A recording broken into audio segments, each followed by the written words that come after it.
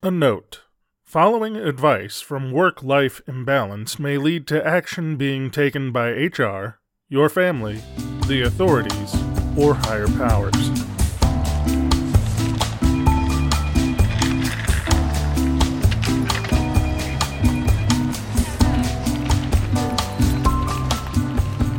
Welcome to Work-Life Imbalance, an advice show focusing on workplace and lifestyle issues. Any resemblance to actual advice, living or dead, or actual wisdom is purely coincidental. I'm your monstrous manager, Frank Eastman. And I'm your livable office companion, Derek Lewis. Today we'll be talking about bad bosses in the deep dive before we address some audience questions and issues from the internet. But first... Frank, I want to start a new bit that I think will go over really well with our audience base. Okay. And it is going to be Work-Life Imbalance sponsored nap time. Work-life sponsored nap time. All right. I just got back from the gym and I am so tired. I just want to lay in the floor and take a nap for like 5 minutes. So my idea for the bit is we get about 5 minutes of royalty-free soothing music and we just play it for the next 5 minutes and people feel free to go ahead and lay down, get in your relaxed position and just take a load off for 5 minutes, because your podcasting host will certainly be doing the same. I think I like this one. All right. They can be soothed. You too can be soothed to sleep through the dulcet tones of my voice.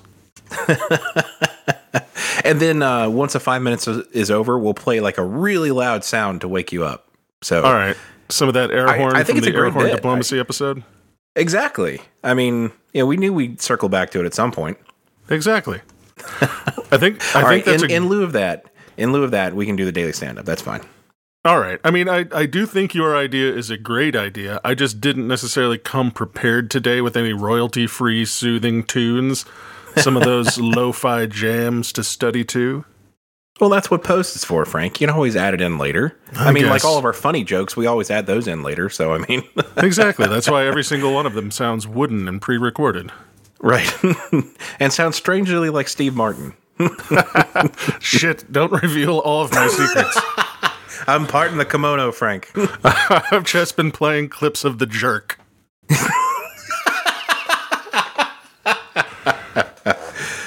All right, what you got for the daily stand-up? So I was going to talk about Kickstarter. I don't know, have you ever Kickstarted anything?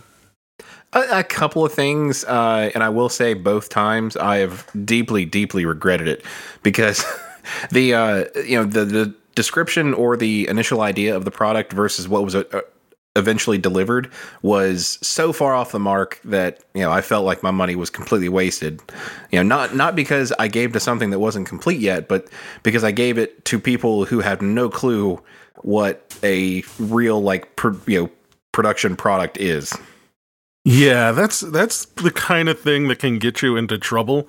I mean, I've done a lot of backing of Kickstarters. I figure mostly for what, board games or tabletop stuff. Yeah, torture room devices, things like that. Better self-flagellation devices, things like that. Yeah, no, mostly board games. And working with board games seems to be pretty good. I've backed a couple of video games. Video games are very chancy in the Kickstarter universe. Yeah, it's a pretty big gamble.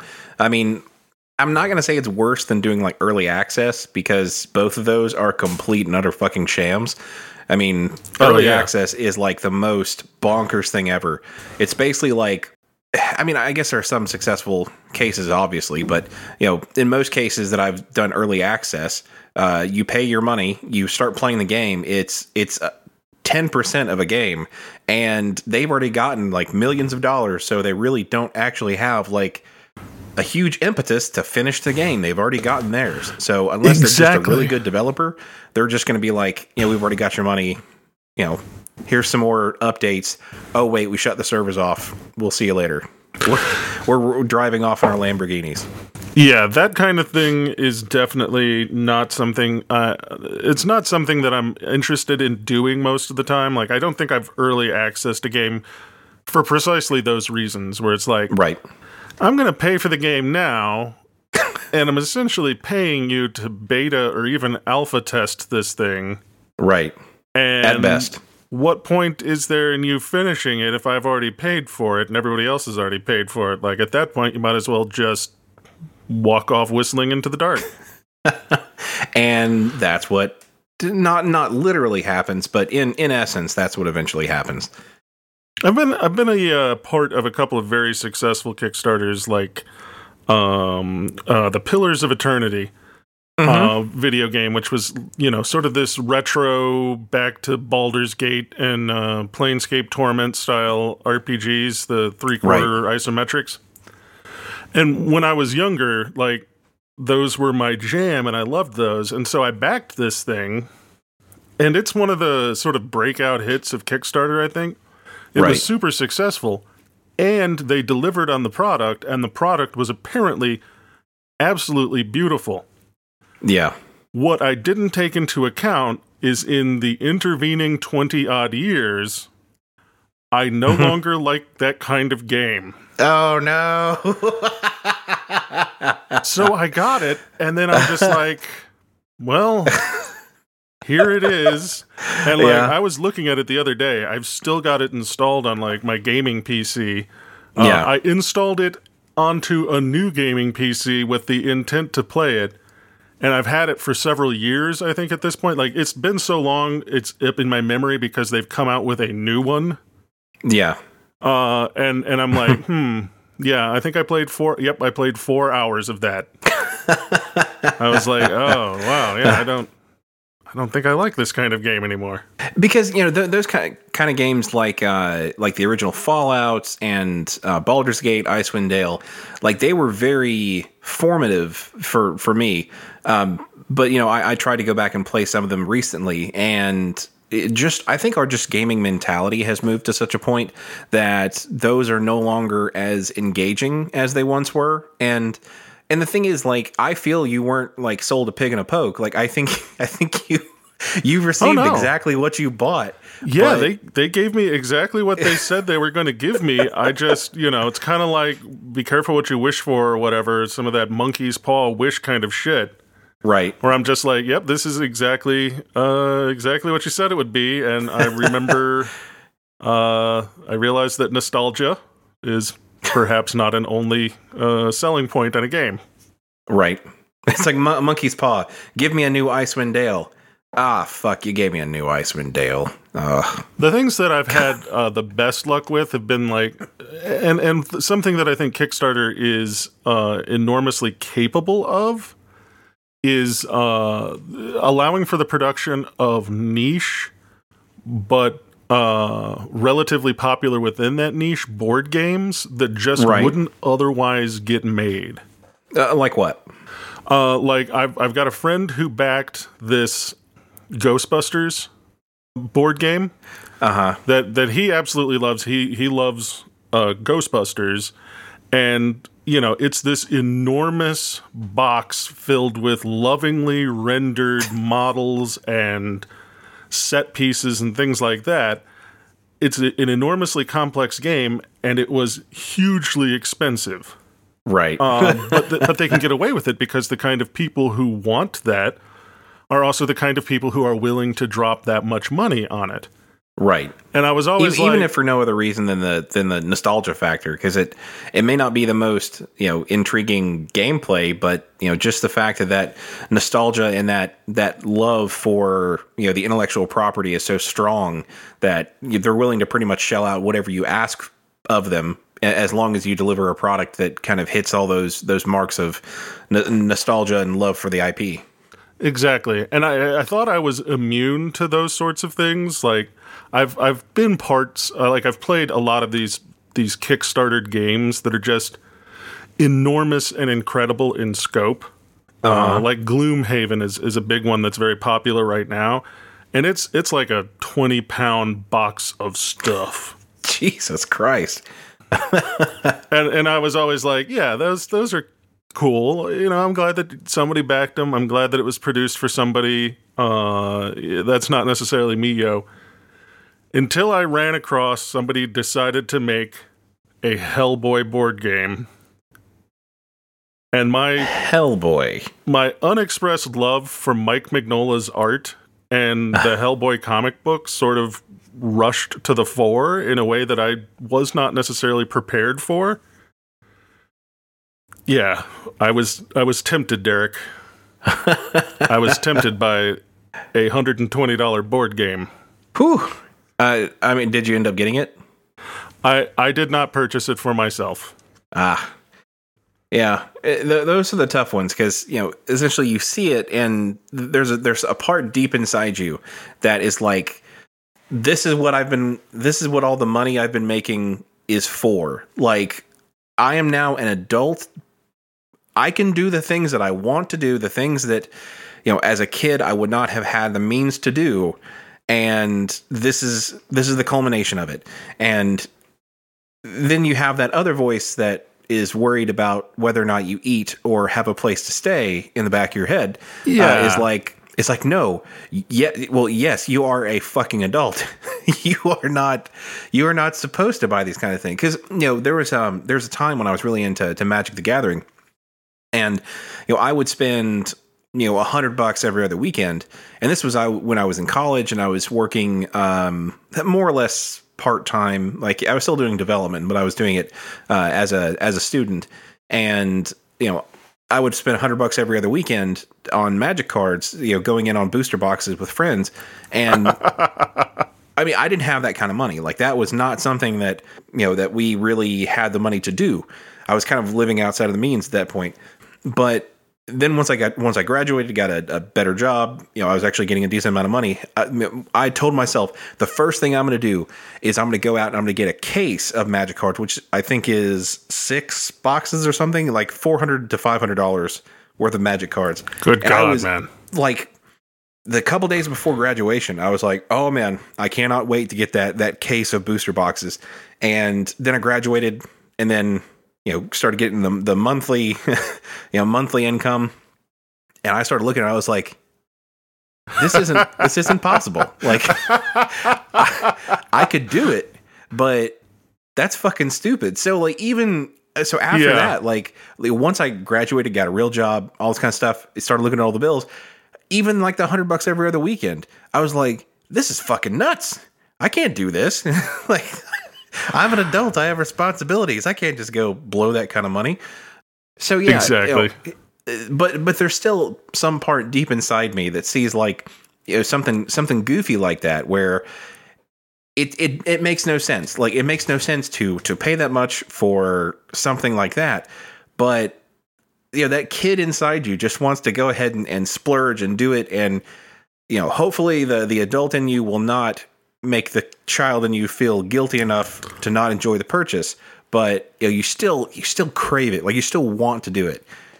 Yeah, I think being an adult is having the agency to eat ice cream for dinner, but also then the wisdom not to eat ice cream for dinner.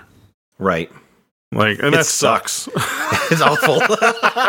That's awful. Don't grow up, guys. Want to get into the deep dive? Yeah, let's do that. All right, so today on the deep dive, we're going to talk about bad bosses. This kind of goes a little bit hand in hand with the deadlines that we did last episode, but now we're going to focus more on, you know, just the bad bosses. I can tell you already, Derek, that I'm feeling kind of attacked. Okay. With that, I will say this is a focus on people that they are actually in charge of you, not like, you know, asshole scrum masters or other folks like that exert control over you, but aren't actually like, you know, above you in the org chart. Okay. That works. So this can be people who are your managers, your supervisors, and their bosses and their supervisors. It doesn't just have to be your immediate supervisor, but essentially just discussing the things that make bosses bad and what you can do to either survive them or I don't know how to fix them, but I guess we'll see once we get there, won't we, Frank? I will have all the answers, Derek. So Frank, in your opinion, what makes a boss inherently bad? In my opinion, what makes a boss bad is a lack of perspective. Okay. Most of the really terrible managers that I have ever worked with have had their eyes set on the prize. Okay. Like they have been climbers themselves and completely focused on what's going on above them instead of what's going on, quote unquote, below them. And so that skews their perspective on things so that they are far more concerned with things that are going on above them instead of the things that are feeding up into them. Right. And that can manifest in a lot of ways.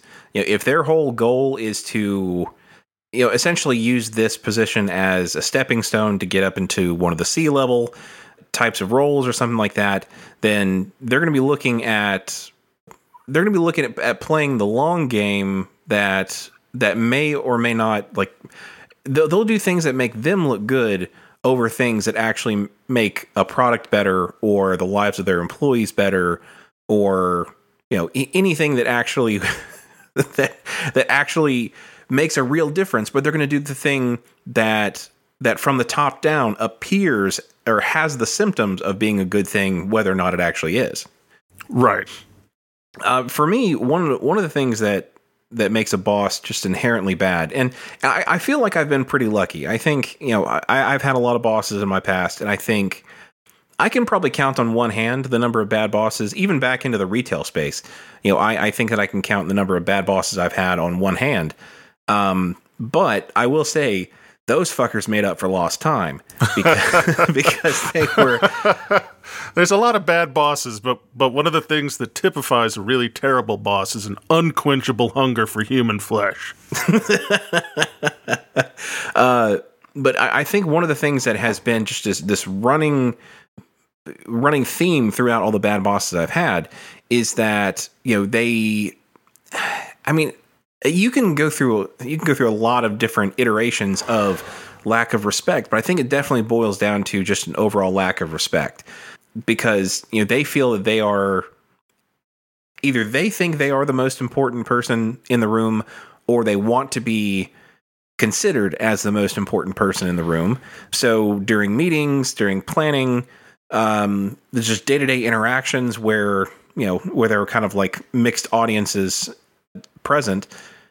They're going to go and they're going to show their butts. They're going to do things that are really not respectful. They're going to throw people under the bus. They're going to essentially, what is the kind of the hallmark of a good boss is that whenever blame and accolades are to be passed out, they will take the blame and they will pass along the accolades so that the team doesn't get the negative impacts of things that happen, and they receive all the good things. They're just a pass through for the positive things that come from upper management or clients or anything like that. They pass those good things on to the people that actually did the work. You know what those folks are called in management circles?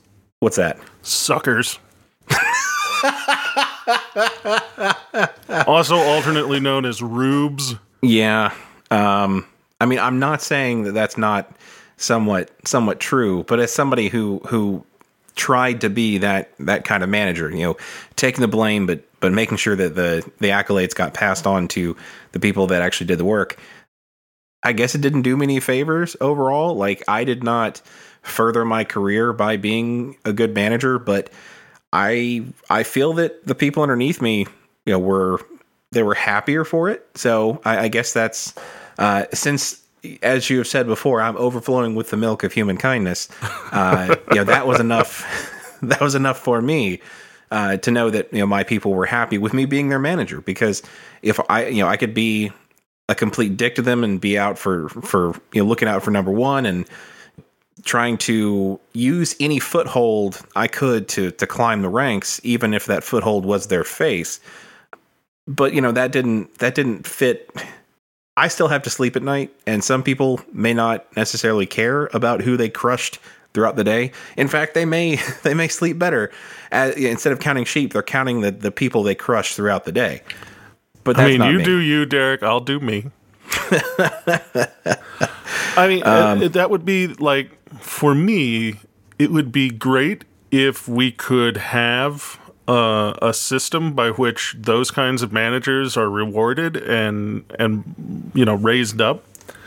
But what tends to happen so often is that sociopathic tendencies are over rewarded in sort of the office capitalist structure. And again, this comes down to perspective. If you've got somebody who's coming into your office every day telling you how good a job they've done, and they're the only person who's coming into your office telling you about how good a job they've done, when you go looking for someone who's done a good job, who comes to mind? That person that's been kissing your ass the whole time.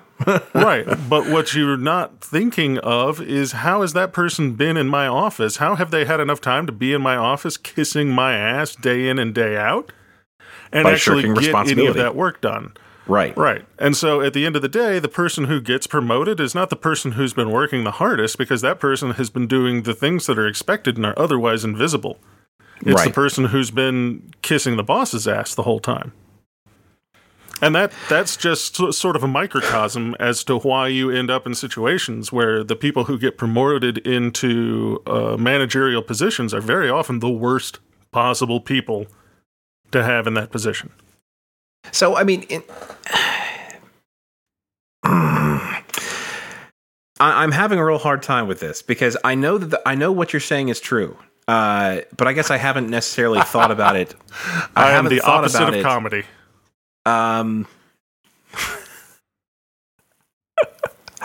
So I'm trying to think of a way to get around these types of people. Like, I'm kind of the one who puts the nose to the grindstone, gets the work done. I'll be amongst the team and doing things like that, but I'm not necessarily going into the boss's office every other day singing my own praises.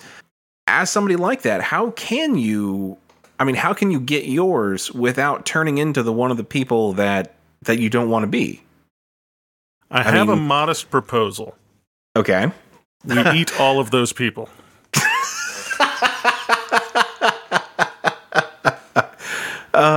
Okay. Now explain what the criteria might be for us to consume them, and what might be the way we go about doing it. Because how you tell is if there's the other guy that you're working with who does absolutely nothing and then gets promoted, you know exactly who you need to eat. Okay. But by turn, then you are also thinking, as you are going up for that promotion, have I done everything possible to make it look like that I'm a good worker to the people around me so that they do not eat me the moment I get this promotion? We got a little bit of an Ouroboros situation going on. Exactly. So it just feeds back into itself. It's the perfect solution. I really think you're onto something, because the thing is, there are a few things that motivate people more than the threat of being eaten by their coworkers. Monetary gain is monetary gain. Films. Yeah. Zombie films have taught us that. See, here I was thinking that we were going to come up with some solution that wouldn't involve eating people, but here we are. You come to the well, Derek. You're going to get the water that's in it. Unfortunately, it's the kind of thing that has to start at the top. Like, if you've got managers that are disconnected, then they're going to raise up the people who are climbers. And then those climbers are going to, again, be disconnected, and they're going to, in turn, rise up, the climbers that are coming up the ranks themselves. That's why I opened with it's really a lack of perspective and a lack of willing to look at everything that's going on that tends to drive the worst possible management decisions. Right. And I guess it's not really as easy a discussion as, how do we fix this? Because honestly, if the solution were that easy, I feel somebody would have implemented it already, and we would have had a string of better bosses, coming into the workplace. The only way to fix this is for the proletariat to own the means of production. Okay. Power to the people. Now, are you talking like kind of like a flat organizational structure, or? No, I was mostly just suggesting, pure Marxist communism. I don't know why I thought you were tossing out something serious, because at the end of the day, all your suggestions just come back to Marxism. I mean, that's me. Yeah. Everybody knows that my solutions are eating the Irish and Marxism. You could do worse. All right. You want to take the elevator to accounting? Let's take a trip to accounting. All right.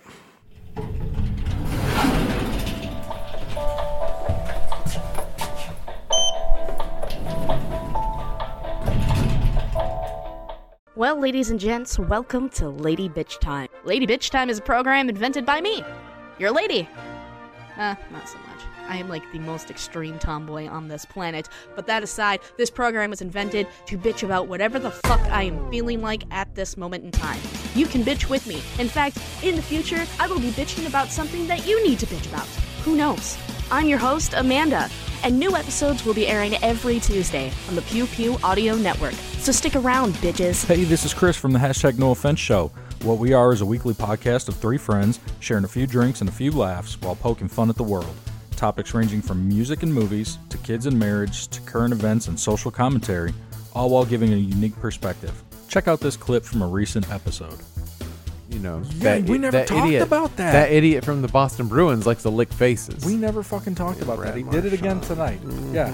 The rat. Yeah, I don't understand. I was saying what I would do to try to combat it. Oh, yeah. I would try to lick him back and see if that would stop him. So, no, that's not what you said. So he's you would coming try at to you- Lick his tongue. Yeah, like Right. try to You open want- mouth kiss him. Yeah, you want to French kiss the rat. You know what, though? I guarantee he would stop if you tried to French him. I told you not. maybe he wouldn't. Maybe he would be like that gay driver from Talladega Nights, and y'all would just be making out on the ice, and then it would be awkward for all the people watching worse. at home. And then I would be kind of fucked. At that point. Literally. So if you like what you heard, crack a beer with us and embrace the nonsense. Subscribe on Apple Podcasts, Spotify, or wherever you get your podcasts, and look for us on social media at HTNOS everywhere.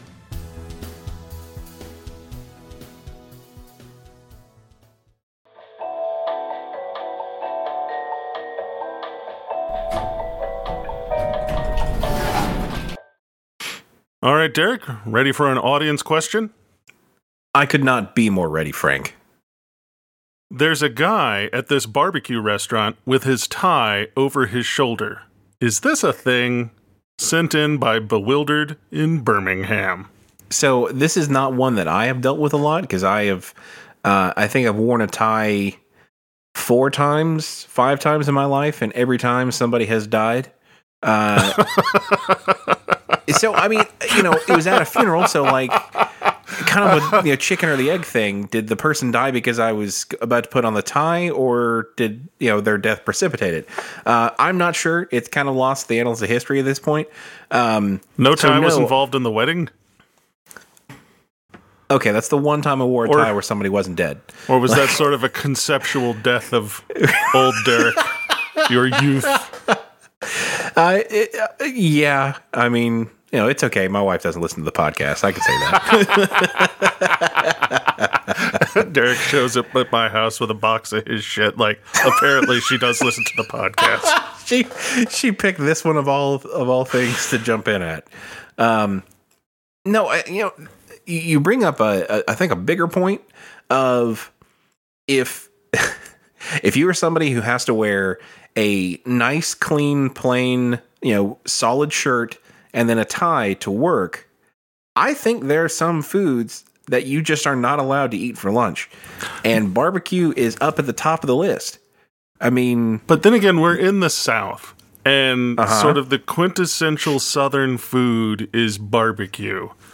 And it seems like a lot of people want to have business meetings over food, and they want to have business meetings with, like, I don't know, almost the emotional or psychological weight of we're having barbecue. This is just folks.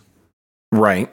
And so I so often see folks that are definitely far too dressed up, because I'm in the boat with you. Like, if I'm wearing a nice outfit, I don't want to go to the barbecue place, because that is a 110% guarantee that I'm going to leave with barbecue sauce on the white shirt. like walk into the barbecue joint and all of a sudden, just like some blood spatter of barbecue mist just comes floating towards you. Like, you can't avoid exactly. it. Exactly. So, I mean, there's really no way to avoid it.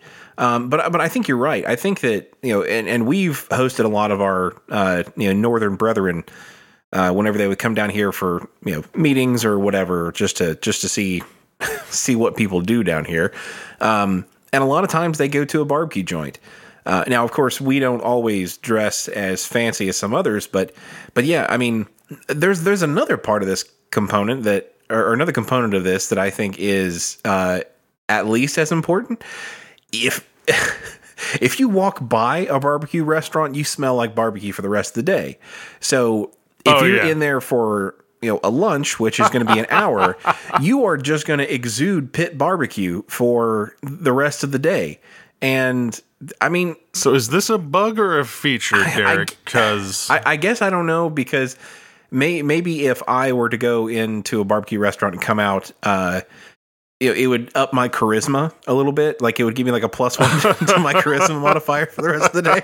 Because it's like, Derek, I don't know what it is about you today, but you've got that special something. And that special something is smoked meat products. This good wood smoke. That good cedar smoke. See, the thing specifically with the tie, though, because it's like, are you going to protect your tie from getting barbecue sauce on it while not protecting your white and or light blue dress shirt? That's a good point. From getting barbecue sauce on it? Because, I mean, I guess your tie is kind of closer to it, since it maybe like hanging closer to the meat products. But yeah, I mean, at least if your tie is there and you get like you get a splash shot like center of mass, your tie may block it. But I mean, I guess maybe we need ties that just are like a pad of Post-it notes in the shape of a tie. And so every time you get some crap on one, you just peel off that one and throw it in the garbage. I like that idea. I think we could go with kind of like the lint rollers, where it has like, the entire cylinder is wrapped in layers and layers of these sheets. So you just have, the entire tie is just like layers of tie. So you just peel off the first layer and boom, you're set. So I think what these people are missing, the critical element, is a tie bar. And as we all know, just by looking at the name of the object, the tie bar is intended to bar your tie from entering things that it's not supposed to enter. Alternately, it could be something about the shape. I don't know. I was about to say, I may not be following that that path from A to B, but I'll give it to you, I suppose. See, here's the thing. We're talking about, like, keeping our shirts clean and keeping our tie out of our food, when the thing is, we just need to stop with all the pretentious, being pretentious at the dinner table, and just wear a fucking bib. Like, just get you all the barbecue restaurants need to have those fucking lobster bibs. Obviously not with lobsters on it, because that'd be confusing. But maybe have like, it would be real quality though. Like if you sit down at the the old Jim and Nick's and they're like, here's a Red Lobster bib. This is a high rent joint. Quality establishment you got here. So you have the bib, and it doesn't have to be like physically appealing. Like, it doesn't have to be like one of those small bibs that looks a little somewhat fashionable. I mean, it can be fuck it, man. When I go to barbecue restaurant, just give me a fucking poncho. Like, that's what I want. I was about to say, I think the only thing that's going to protect me at a barbecue restaurant from getting it on my clothes is going to be like an NBC suit. Just with just like one hole for, you know, the part around the plastic around it that goes directly to your mouth, and everything else is blocked off. I figure I'd probably just like miss that part, and I would get to sitting down, and my food would actually arrive, and then I would just kind of look at it and realize what I'd done and sigh. Just smash it into your faceplate for a little while. Oh, but no, I mean, I think that the barbecue poncho is something that we should push, not because we stand to make any money off of it, which, you know, it'd be not be bad if we did, but I think that that's actually a decent idea. Like, it's kind of like what's that? Like a smoker's jacket. Like, you go outside with this jacket so that the smoke gets on your jacket and on your clothes. Well, the same thing with this. Like, it could be, you know, another type of, you know, smoke apparel. Like but it's, you know, wood smoke, smoked meat. Yeah, jacket. Smoked meat jacket. And you go in, here's your menu, here's your forks and knives, here's your poncho. And then your clothes are going to smell less like food. You're not going to have to worry about the splashback, which, I mean, if we're talking about foods that have like area of effect damage, like pork and spaghetti seem to be like two of the biggest ones, and like chicken wings. Those they have like such high splash damage that it is impossible to not wear some on your way out. Like a Thai curry. There's a place in town like a called necktie Surin. Curry? Yes, necktie curry is the worst possible food, named such because of its tendency to get all over your tie. Right.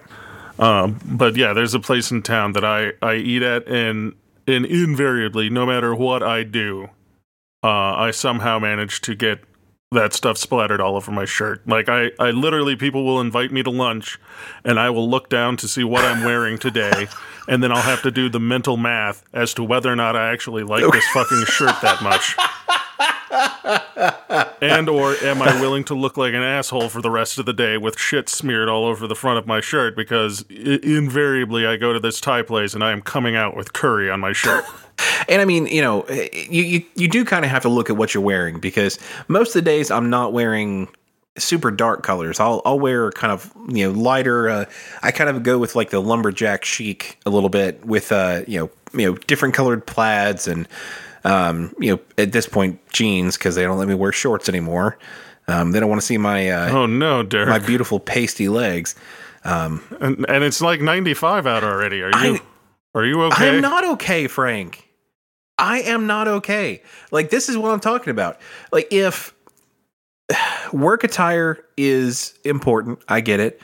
But at the same time, you don't want a sweaty Derek at work.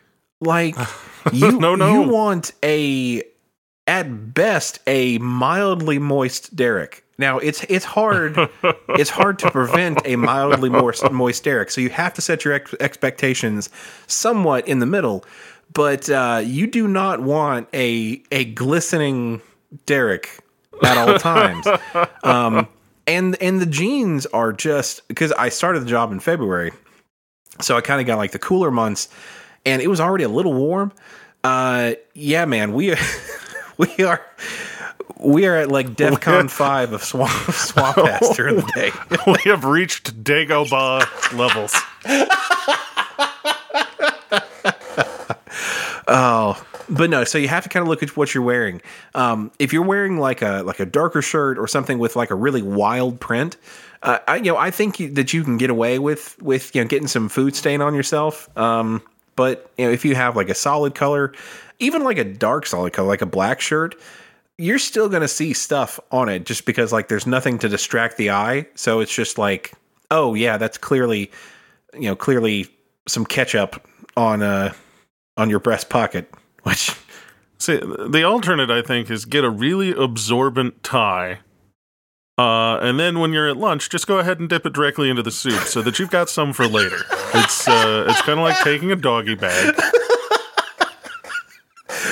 So, it's kind of if you can't beat them, join them type of thing. Where exactly, like this is going to happen one way or the other, right. So we might as well make the most of it. and I'm going to enjoy some of this curry a little later in the afternoon. Like the inside of the tie is actually like some sort of bladder. So it just kind of like, it's kind of like a little soup flask where you just kind of draw it up into the tie in the meeting. You kind of squeeze it to create suction, and then you stick it in there, and then you let it go, and it draws some of the soup up. So, I mean, when you're in your meeting later in the afternoon, you're starting to get a little bit peckish, starting to feel your energy wane. Just, suck up. Wait, that's drink some of your pre whatever broth. I think we just call it the Flavor Saver. But the mustache already has that title. I suppose this is true. Which, okay, let's talk about that for a moment. As somebody with a mustache, that is the grossest thing. The worst possible name? Yes. That's fucking disgusting. Like, I get that it's funny, but that is gross as hell. Like, there ain't no flavors I want in my mustache more than, as soon as I'm done eating, I don't want no more flavor. Now, perhaps we get, because, men's grooming products are becoming popular. So we get a new line of men's grooming products that are specifically flavored mustache waxes. Oh, God. Oh. So is this like the flavored lip gloss for men? Exactly. It's flavored lip gloss for men, the mustache. Oh. And we'll call it the Savor Flavor, Just flip it. Oh. SAVOR. Wow. All right, want to get to an issue from the internet, Derek? It's going to be a tough act to follow, Frank. All right, so this one is, they do not have a username listed, so we're going to call them Jake the Snake. Yes. Jake the Snake. All right. How do I solve this coworker problem? I'm working part-time through college, and there is one woman who's in her 50s or so who never does anything. This morning, I was very frustrated because I not only had to do my work, but she had left all of hers for me to do as well. She berates everyone for even the smallest slight, yet night after night, she initials each item on the task list despite clearly not having done it. I left her a note this morning saying that she should at least empty the waste bin and wipe down counters, and she called me at home tonight yelling and threatening to leave it in even worse condition for me tomorrow. I know she has issues, but I really don't know what to do. I don't want to be the villain at work. So, if Netflix has taught me anything, it's that Jake should go into the bathroom, lock the stall door, and then just death metal bellow their heart out. Now, I mean, that will stop the kind of the collateral damage to their own psyche, but it's not necessarily going to help fix the behavior unless the coworker joins them in the bathroom stall and they're singing the death metal directly into their face, like so face meltingly hard that it melts their face. Right. As per the name, face meltingly hard. It's got that name for a reason, Frank. Now, if we're Japanese, because it appears, what I know about Japanese business culture, this is just a thing you get to do when you reach your 50s, is do nothing and make everyone else do it. Okay. I mean... And then get upset with them if they don't. I must have missed this in the, career path brochure. Granted, the only things I know about business culture I picked up in the 80s and then from very recent cartoons on Netflix. So I could be wrong. Might not be the most whole view or complete view of it. Not taking a holistic view of it. But regardless, I think we should be giving our advice from an American perspective.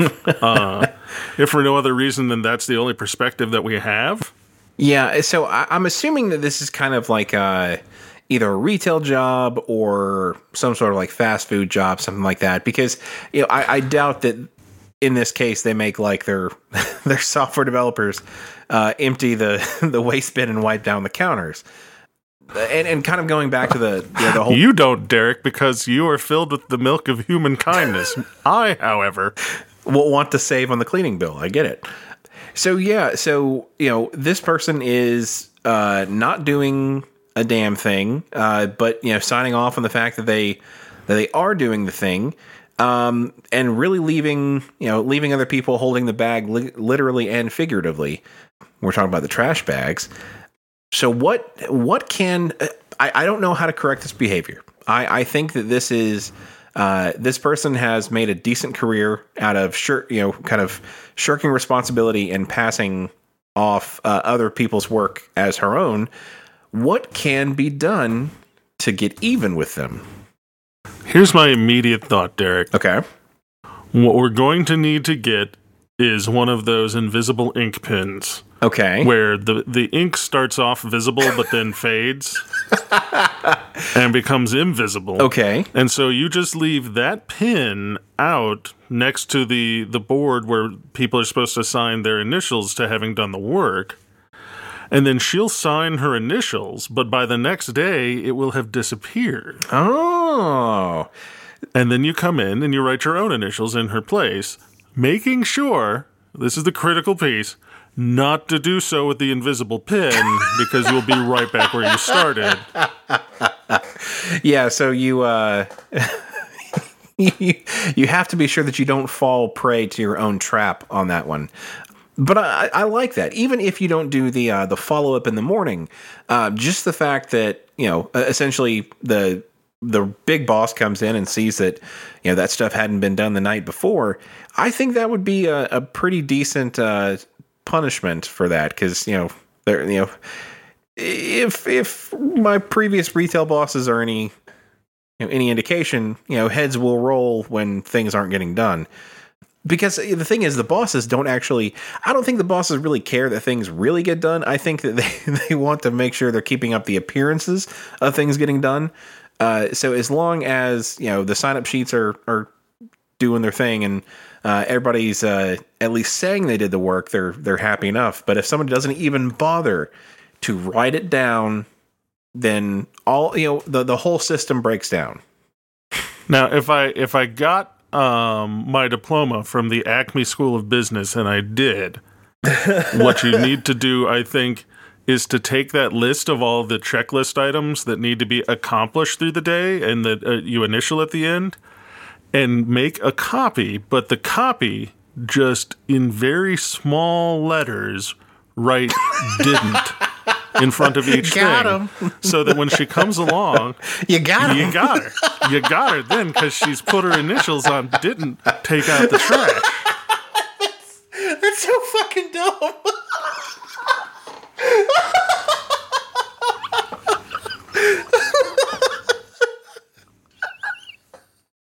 It's air fucking tight, Derek. Oh God. Oh yeah. That's how you know you got them when you peel back that paper and to reveal that it says "didn't."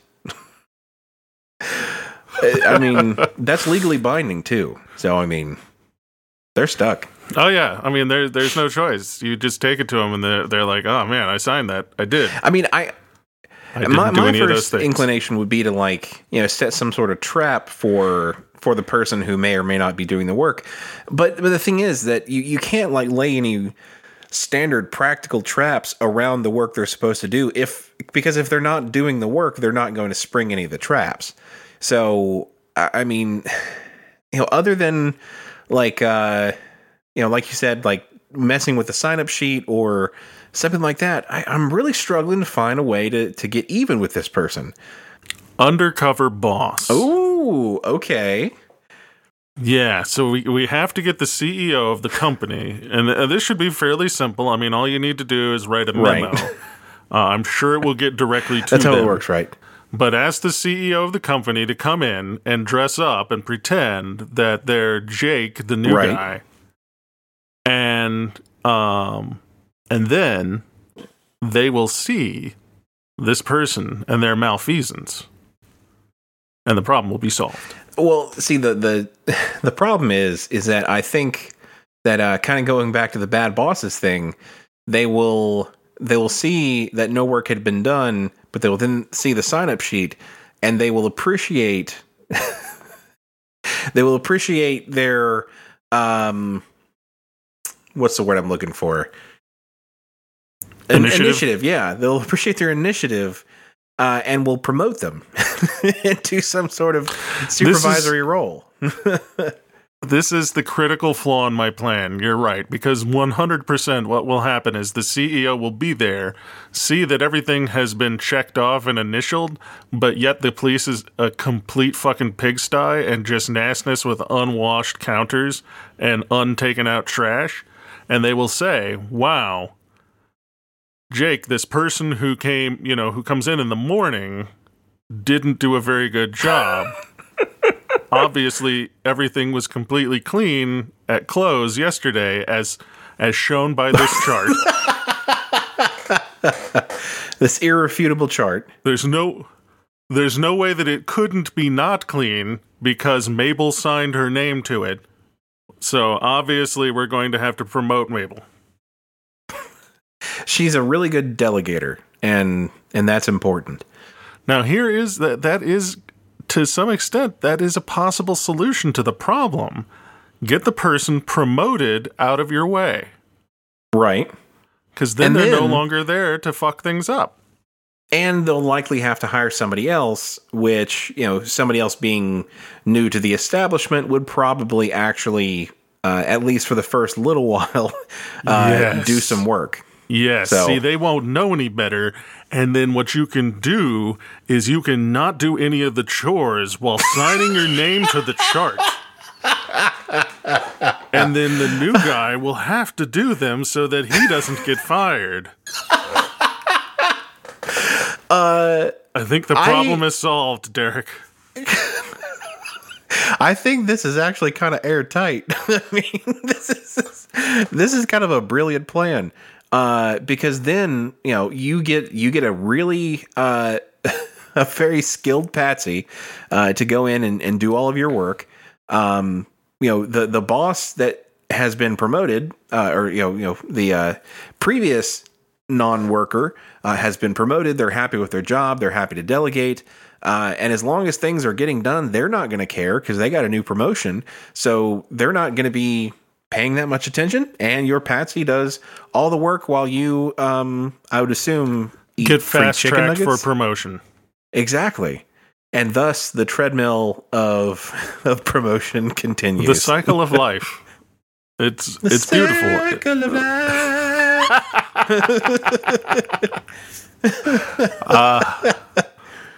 How things were always meant to be. All right, Derek, you want to punch the clock? Yeah, let's punch the clock.